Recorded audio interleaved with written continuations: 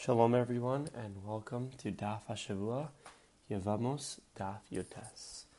The Gemara in Yevamos on Daf Yotes has a very interesting case of three brothers. Two of the brothers are married to two sisters, and unfortunately, two of these brothers pass away. So now we have two sisters who are following Yibum to the third single brother. The Tanakama says, Hari elu choltzos v'lo misyavmos, that both of these women, the third brother, should do chalitza to them and not yibum. Rabbi Shimon poter, and Rabbi Shimon says that these women are going to be poter from both chalitza and yibum. And the Gemara in this context is trying to disprove a concept that Rabbi Shimon holds called zika kechnusa. So the Gemara wants to say it must be he doesn't hold to this concept of zika kechnusa. What is zika kechnusa? Zika is the connection that is created once a woman falls yibum to a man. And zika kechnusa tells us that when this zika, this connection is created, we consider it as if they are married, as if they are knusa, as if they are married to each other, and that would disprove Reb Shimon holding this concept. Why would it disprove it? Because if both of these brothers passed away, so what happens? The first brother passes away, and then this first sister now has a zika to that third single brother. So if they really have that zika, and it is kichnusa, it's as if they did yibum, and there's a chiyav yibum in place. So shouldn't at least the first sister now be chayav in yibum because of this zika? And then when the second brother passes away, and that second sister now falls even to brother number 3, so shouldn't that then create a patur, and that second sister should be exempt from yibum and chalitza, but at least the first sister should have a chiyav of yibum. So how does Reb Shimon hold zika kechnusa if he holds over here that both of them are patur? At least one of them should be patur, because once the first brother passes away, there's at least a chiyav there, even before the second sister comes into the picture and also has a chiyav yibum in place. So the Gemara says we could resolve Reb Shimon, he could still hold zika kechnusa. And in this case over here, of these three brothers, and two of them are married to two sisters, it must be that these two brothers that are married to the two sisters pass away at the same exact time. And if they're passing away at the same exact time, then both of these sisters are following yibum at the same time too. And if that's true that they're following yibum to that third brother at the same time, so then that is going to create a patur. Because again, when two sisters follow yibum at the same time, since they are related to each other and they would not be able to be co-wives, tsaros to each other, so that is going to create a patur from yibum and chalitza. So there is no case of the first brother passing away and then that woman following yibum and then creating a zika kechnusa, because the zika never takes place. It never gets off the ground, because since both sisters are following yibum at the same time, there's going to be a patur before the zika even happens. So that is the opinion of Reb Shimon. The Gemara says it must be Reb Shimon has to hold to the concept of efshel l'tzamtzem, that when it comes to halacha, we're able to say that something happens exactly at the same time. I would like to talk about this concept of efshel l'tzamtzem in this shiur. This concept of efshel l'tzamtzem, which we were saying Reb Shimon must hold up, that something could happen at the same time, is a machlokas and bechoros on Daf Yud Zayin and Aleph, where Rabbi Yossi says efshel l'tzamtzem. Rabbi Yossi Haglili says that yes, we could say that things could happen at the same exact time, but the Chachamim say no, we cannot be mitzamtzem. What is the concept that they're arguing about in the Gemara Bechoros? It's when an animal gives birth to two babies at the same time, and it's hard to determine which one is the Bechor. So Rabbi Yossi says, listen, efshel l'tzamtzem, we could say that these things happen at the same exact time, and we could say that both of these animals could be Bechoros. And Chachamim say efshel l'tzamtzem. We can't say they happen at the same exact time. You have to prove which one came out first and determine which one is going to be considered the Bechor. So, what are they arguing about? Are they arguing a metzius in reality about whether we could say something happened simultaneously or not?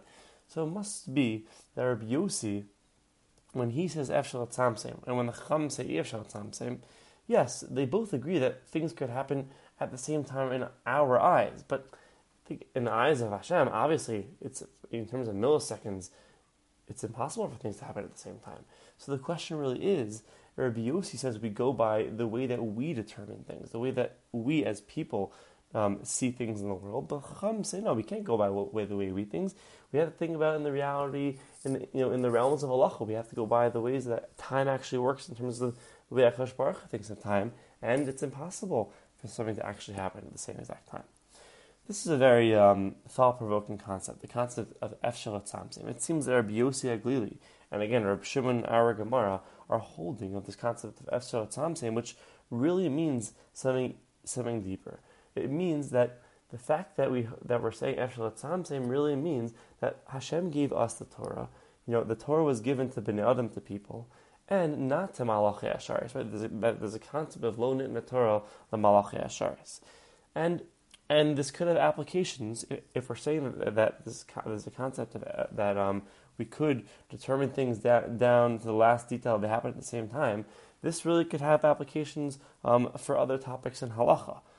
For example, when a person eats matzah on the Seder night, and he has to have a kazayas. So we could also say, it's impossible to really determine that I'm having a kazayas. Or we could say, no, if efshel tzamtzim means I, right now, could say to myself that I think this is a kazayas based on the shiur. This is what it says in my Haggadah right now, right? This is what it says that I have to do. So this is what I'm doing. I'm doing the best I can based on the way that we determine what a kazayas is. If when it comes to all these mitzvahs that have a shiur to them, do we also say that we can't determine exactly the shiur in halacha? So there's a Minchas Chinuch in Parashas Kisisa, Mitzvah Kuftes, and he says as follows: Ach be'emes, in truth, kiven de lo nitna Torah l'malachi asharis, im kein kol makom shetzivsa Torah lassos b'midav mishkal. Since the Torah was not given to the angels, and it was given to us, so anytime the Torah tells us to do something with a certain measurement, hakol v'fi das b'nei adam, you have to say that it's all really according to people, l'fi sichlo, according to the way he thinks of things. Im mitzam seim kasher, hein l'inyan mitzvah, v'chein l'inyan chiyuv. He says that it must be when it comes to mitzvahs. For example, in the next few weeks we're going to be able to take a lulav and an esrog. And do we say that the shiur, the lulav, and the esrog, and all of the different measurements that are required? It's very hard to determine exactly what's considered the right measurement or not. So, based on this Minchas Chinuch, we have to say that we have to determine what we think is the right shiur. In the case of matzah, it's about what is the kazayas. In the case of lulav, it's how many tzvachim certain parts of the lulav have to be, and things like that. When you're checking the esrog, yes, there could be something wrong if you really look with, very, really closely. But at the end of the day, we have to basically look the best way we can, and we have to determine things based on the way that we view things in the best way. That is the first application I wanted to bring of this concept of Efshel Tzamtzim, the concept that the Torah was not given to the Malachi Asharis. It was given to us. Based on Rabbi Yossi Aglili, it was given for us to determine whether we think something is the shiur, the measurement that we think it's supposed to be, or not. I think this also could apply to the machlokas about checking bugs in food, in vegetables, and fruit.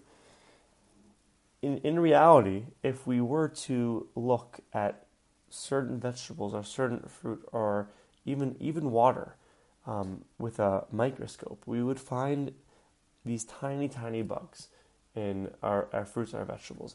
It's very interesting. It's the Aruch HaShulchan, one of the main poskim that we use in terms of bringing down halacha. So he brings down, very interestingly, he says as follows: Shamati mi pi echad. I heard from someone, Shahaya b'merchakim v'ra derech sechuchas hamigadelas. He used a magnifying glass on ma'od. Ki rivos palmim b'mayim kol hamine bruim. He took a magnifying glass and he saw an incredible amount of tiny, tiny microscopic bugs in water. And then he's wondering, so how is it that we could drink this water if there are so many microscopic creatures? I hope people are still going to drink water after this year, or still, it could be that the filtering process has gotten better and are able to filter out these things. But he says that there are microscopic bugs in water. There are microscopic bugs in certain fruits and vegetables. If you really look with a microscope, if you look with if you look with a magnifying glass. And then he answers as follows. He says that no, amnam ha'emes hu lo aser Torah b'ma she'in hayan shalataspo. We have to say that the Torah is not going to make something asr unless we could see it. The lona the Torah lamalchim. He applies the same concept which we use to explain Efshel Tzamsim. That the Torah was not given to the Malachim, it was given to us. If you think about it, he says, you walk around the street in the avir, in the air, humali bruim dakim in adakim. There are microscopic creatures in the air. Every time I breathe, I'm breathing in bugs, and I should be over an Isser, he says, according to that. So it must be that we have to live our lives based on what we see. If we don't see bugs floating in the air that we're breathing in and inhaling, then that really shouldn't be an issue. So this Aruch HaShulchan, is applied. We're not going to discuss it too much, but this is applied in terms of when you have to wash certain vegetables. That again, you must wash the vegetables according to the guidelines, but we don't have to sit there with the microscope and a magnifying glass and try to find the smallest bugs that are not visible to the naked eye. So that is the opinion of Aruch HaShulchan. So that is the second concept I wanted to apply. This concept of Efshel Tzamsim. Do we say that things are determined based on the way that humans see it? The third concept is not as directly related, but I could not resist to share this teshuva of the Radvaz in Chela Gimel Elef Samaches, which is 1068. This is just a general concept I wanted just to apply here. It's not necessarily a halachic concept, but it is more of a concept of machshava, which it really happens to be a teshuva. Someone that wrote a question to the Radvaz, but I think it's a beautiful application of this concept of why did Hashem give the Torah to us and not to the Malachim? So the question that came to the Radvaz was a very interesting one. Someone asked the Radvaz, he was curious, he said, I don't understand. If Moshe got the Torah at Har Sinai with every single nekuda and every single part of the Torah, then why doesn't the Torah have nekudos inside of it that we lean from? Meaning, why when we lean from it does the Baal Korah have to practice so much and make sure he gets every single nekuda straight and make sure he knows the leaning backwards and forwards? Why is that necessary? Just the Torah was given to Moshe with the nekudos, so that should be written in the Torah. So the Radvaz explains as follows, and I think it's really a beautiful answer, and it's really essential to understanding why we got the Torah and why the Malachim didn't get the Torah, why the Torah is in this world.